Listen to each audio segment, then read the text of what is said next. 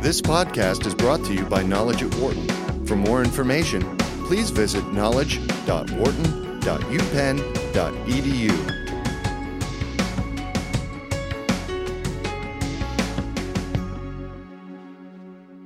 Hello, I'm Catherine Klein. I'm the Vice Dean for Social Impact at Wharton, and I'm delighted to be here today with Francis Guattari. Francis is the Chief Executive Officer of the Rwanda Development Board and a cabinet member in the government of Rwanda. He served previously as Principal Private Secretary to the President of the Republic of Rwanda and also as the Chief Economist and Deputy Head of Policy and Strategy in the Office of the President of Rwanda. So, Francis, thank you so much for being here with us. Thank you. Thank you for having me. It's wonderful to have you here. So, we want to talk today about business in Rwanda and development of business in Rwanda. A common phrase we hear in the United States and around the world is Africa is open for business. Certainly Rwanda is open for business. Before we get into talking about business in the private sector in Rwanda, I think it may be helpful for our listeners and viewers to hear more about Rwanda itself. As I know you know, when we say Rwanda and people think of Rwanda, unfortunately what comes to mind for many is the tragic history of the genocide in 1994, and they may know little else about Rwanda. So what should people know about Rwanda today? Thank you very much, Catherine. I think people need to know Rwanda as a new Rwanda. In fact, when we talk about Rwanda now, it's almost as if Rwanda had a new beginning starting in 1994. And since then, we have had, let's say, a rebirth of a nation. Because what many people around the world will always remember is that in 1994, our country, Rwanda, had a terrible genocide, 1 million people killed, 3 million people displaced internally, others outside as refugees, infrastructure destroyed. It was a failed nation without governance or any economy to talk of. Since then, we have a new country, thanks to the leadership that was able to recover the country and restore its economy and restore the confidence of the people and return the refugees and put back safety and security of property and people. Now we have an economy that is fully functional, that has more than 4 times grown what it was then. And in fact, a country that we believe is beginning to show signs, very strong signs of takeoff into, I would say, a different stage of development. So the idea of Rwanda being open for business is not just an idea, it's a reality. Yeah. And this is as a result of both, public sector and private sector. Right. And Rwanda is actually one of the fastest growing economies in the world, not only in Africa, but in the world. That's correct. In fact, over the last 15 years, Rwanda has featured among the fastest growing economies. In the last 10 years alone, we have had economy registering on average 8% growth of GDP. And we have seen that translate into the per capita income of our citizens more than 400%. In fact, we just had new statistics coming out. For the last 3 years alone, we have had more than 600,000 people lifted out of poverty as a result of some of this economic growth that we are seeing. Yeah, huge success story. So you are the Chief Executive Officer of the Rwanda Development Board, so the RDB.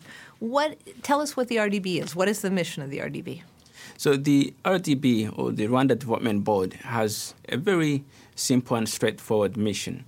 It was created as a result of a recognition that our continued economic growth requires big involvement of the private sector. And so the requirement then for private sector investment was how best can we facilitate private sector investment. And RDB was created as this one-stop center that would then act as the single stop for every private individual or company that wants to do business in the country with three objectives. One, to service the entire life cycle of a business, so from registration, licensing, facilitating the acquisition of utilities and whatever is required to start a business, that it would all be done in one office. The second thing then would be to engage into the kind of reforms that are required to develop competitiveness in the economy by looking around the world for the best practices. How best could we turn Rwanda into a competitive environment to do business? And then the third one was then to facilitate these businesses into contributing to continued growth in terms of exports, in terms of attracting more investments into the country and participating in the overall economic life of the country. And that's what we do on a daily basis at RDB. Yes. And I know that Rwanda has risen very rapidly up the ease of doing business index, and that's partly because it's so easy to open a business and register a business in Rwanda, correct? It is correct, but more than that. You see, about 2008, it came to our attention that there are a number of international best practices in facilitating businesses. And we particularly picked the World Bank Doing Business report that caught our attention. At that time, Rwanda was featuring about 145th place out of about 890 countries that are usually surveyed. And we took it upon ourselves to have every year a reform agenda that would improve measuring ourselves against the best practices to aim at getting among the top 10. I'm very happy to inform you, Catherine, that since then, 2008, Rwanda has improved across the board from 145th to about 42nd, as we are talking about today. So tremendous improvement. But beyond that, the reform agenda also captures many other issues that businesses are interested in that help them become competitive and run profitable businesses. Some are captured by the World Economic Forum report. Some are captured by the global profitability indices. Some are captured by Gallup polls. Some are captured by international governance indices, all of which add up together to form a very competitive business environment that we think today is among the best that people, particularly business people, should look at more favorably. And I love this description that you've given us because it's so typical of what I've observed in Rwanda of having very specific goals, very clear metrics, a big vision and accomplishments to those. And the ease of doing business index is just one example of that approach. It is, but also that whole culture of having targets and working towards them is one that permeates across the entire society of our country. In fact, in the public sector and government in particular, we have a process that we call imihigo, which loosely translates into being performance contracts, where every institution of government, management of the institutions, staff, and everyone must have a performance contract that first articulates what they aim to achieve, the resources that are required to achieve that, and accountability associated with achieving that.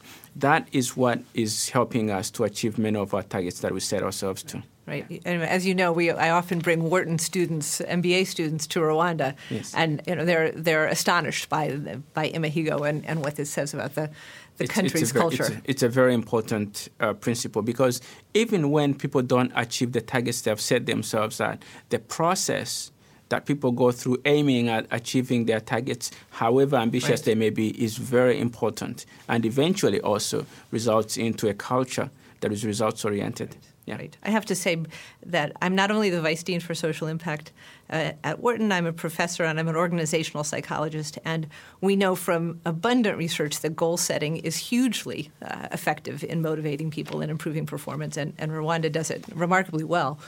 I want to shift the conversation a little bit to your role in attracting foreign business, foreign investors to Rwanda, and explore with you what are your goals in that area and barriers and opportunities you are experiencing as you try to bring in, as I said, foreign business and investors to Rwanda. Two goals we have, since we were talking about goals earlier. One is to increase the component of our GDP that is private sector investments. Every year, we want to make sure that as the economy grows, the role of the private sector is not only growing, but it's also significantly growing enough to take on a larger share of our economy. As you know, when you're starting at a low base in development, you have to have a lot of investments by the public sector in infrastructure, in education, in health, and others. But with time, we realize that it's very important that the private sector continues to take on increasingly more role. So that's one. The second one is we realize the limitations of mobilizing domestic capital and also aim to increase the foreign direct investment into the economy so that it can have that push for takeoff as we aim to transform our economy. And so currently, we aim to reach over 10% of our GDP as foreign direct investment by the year 2020. We aim to achieve over 30% of private sector investments into the economy by 2020. And those are targets that inform what I do on every day. With that, then we translate into how much we want to raise on an annual basis, and we have got a target of growing private investment by a factor of 20% on an annual basis to reach the kind of targets we have set for ourselves. So ambitious goals, and can you describe the successful elements, the things that are attracting investment, and where you're finding barriers? So in what areas are you succeeding? How are you succeeding in attracting investment? And what are the barriers you find in attracting investment in Rwanda in the private sector? What I am finding is that our biggest success actually comes as a silver lining around our challenges. For example, Rwanda is 12 million people, but within a larger environment of East African community of over 145 million people. And so what previously had been seen as a small economy has now become a large economy that is attracting businesses into Rwanda as a way to also operate into the wider East African community. So the market size, and especially... So it's more than just Rwanda. It's Rwanda as an entry point into the East African community. East African community. So 5 countries. In fact, more than that into the common market of Eastern and Southern Africa with more than 400 million people that we are also part of. And so by making Rwanda a core advocate of regional integration and also being seen to actually participate actively in that, we have expanded the market reach for any business that comes into Rwanda. And that's building on what would have been initially seen as a challenge of our economy. The second thing is, as we are building our economy, the core infrastructure that is required for businesses to succeed, like energy, transport infrastructure, education, skills training, and all those things that are critical for businesses to succeed, have become the core business sectors that we have seen businesses participate in by opening private universities, private companies going into training, private companies going into infrastructure construction, into energy generation. And so translating what previously could have been seen as disadvantages into business opportunities that are also championing growth. Right. And on top of that... So interesting, right? You're describing a virtuous cycle of businesses investing to create businesses that grow, that allow other businesses to grow. Absolutely. Right. And that's how we see building competitiveness in the sense of when providing the kind of infrastructure that is important for businesses to build on.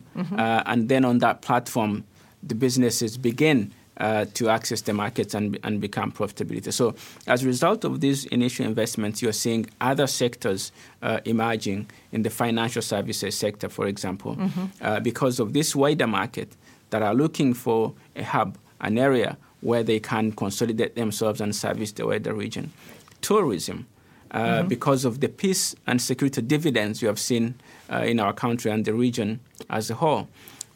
Tourism continues to be the fastest growing sector in our economy. In fact, this last year alone, more than $305 million as a result of tourism, making it the largest export, actually, for our country.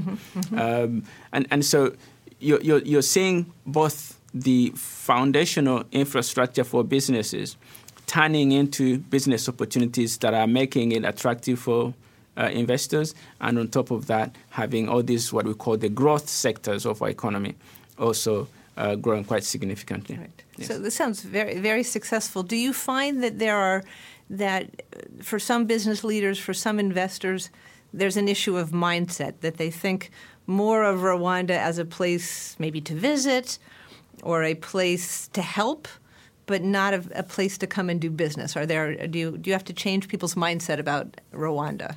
There is a perception issue overall about the African economies, about risk. And a lot of what we see is risk as a perception rather than risk as real risk of doing business. And so there's an enormous amount of work that we put into demonstrating that Rwanda is a place that you can do business and that you can realize your business growth aspirations. But we also realize that there are many people that see not just Rwanda but Africa as a place to help. Especially this is true with many successful business people who high net worth have achieved certain success in life and want to give back to society, often are attracted by the desire to contribute. And what we are saying to them is that this is very good because philanthropy is good and this desire to help others and lift lives is very important, but that we can actually do it using kind of hybrid business models that you can help while you are creating employment and as a result contribute to the sustainable growth of the economy. Right. Sounds like you're talking about impact investing and other strategies to grow business as a means of social impact. I guess that's what you call it, Professor Klein, because as a way of investing into lives, into initiatives that will create impact in people's lives, while at the same time getting back the returns on the investments on commercial basis, is very, very good win-win situation for everyone. Absolutely. Yes. So, Francis, a final question for you. As you reflect on Rwanda's 21 years since the genocide, what are you most proud of? Whether you as an individual, you as a head of RDB, or just or you as you think about the country, tell us what you're proud of? The unity of purpose of the Rwandan people, because you see, it's not every society that has suffered a genocide. It's a devastating, destructive experience that shatters society from its core.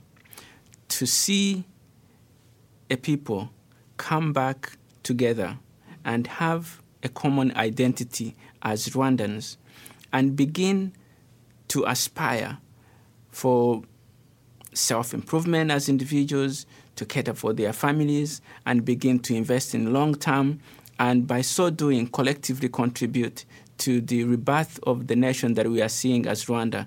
I'm extremely proud of that. And it's the single thing that I believe is really happening and changing the story of Rwanda today. Great. Thank you so much for being with us. And I have to say personally, as somebody who's visited Rwanda many times, I've seen that spirit and that unity of purpose, and it is very, very impressive and very inspiring. So I'm so glad you could be with us today. Thank you very much. Thank you. Thank you very much for having me. For more business news and analysis from Knowledge at Wharton, please visit knowledge.wharton.upenn.edu.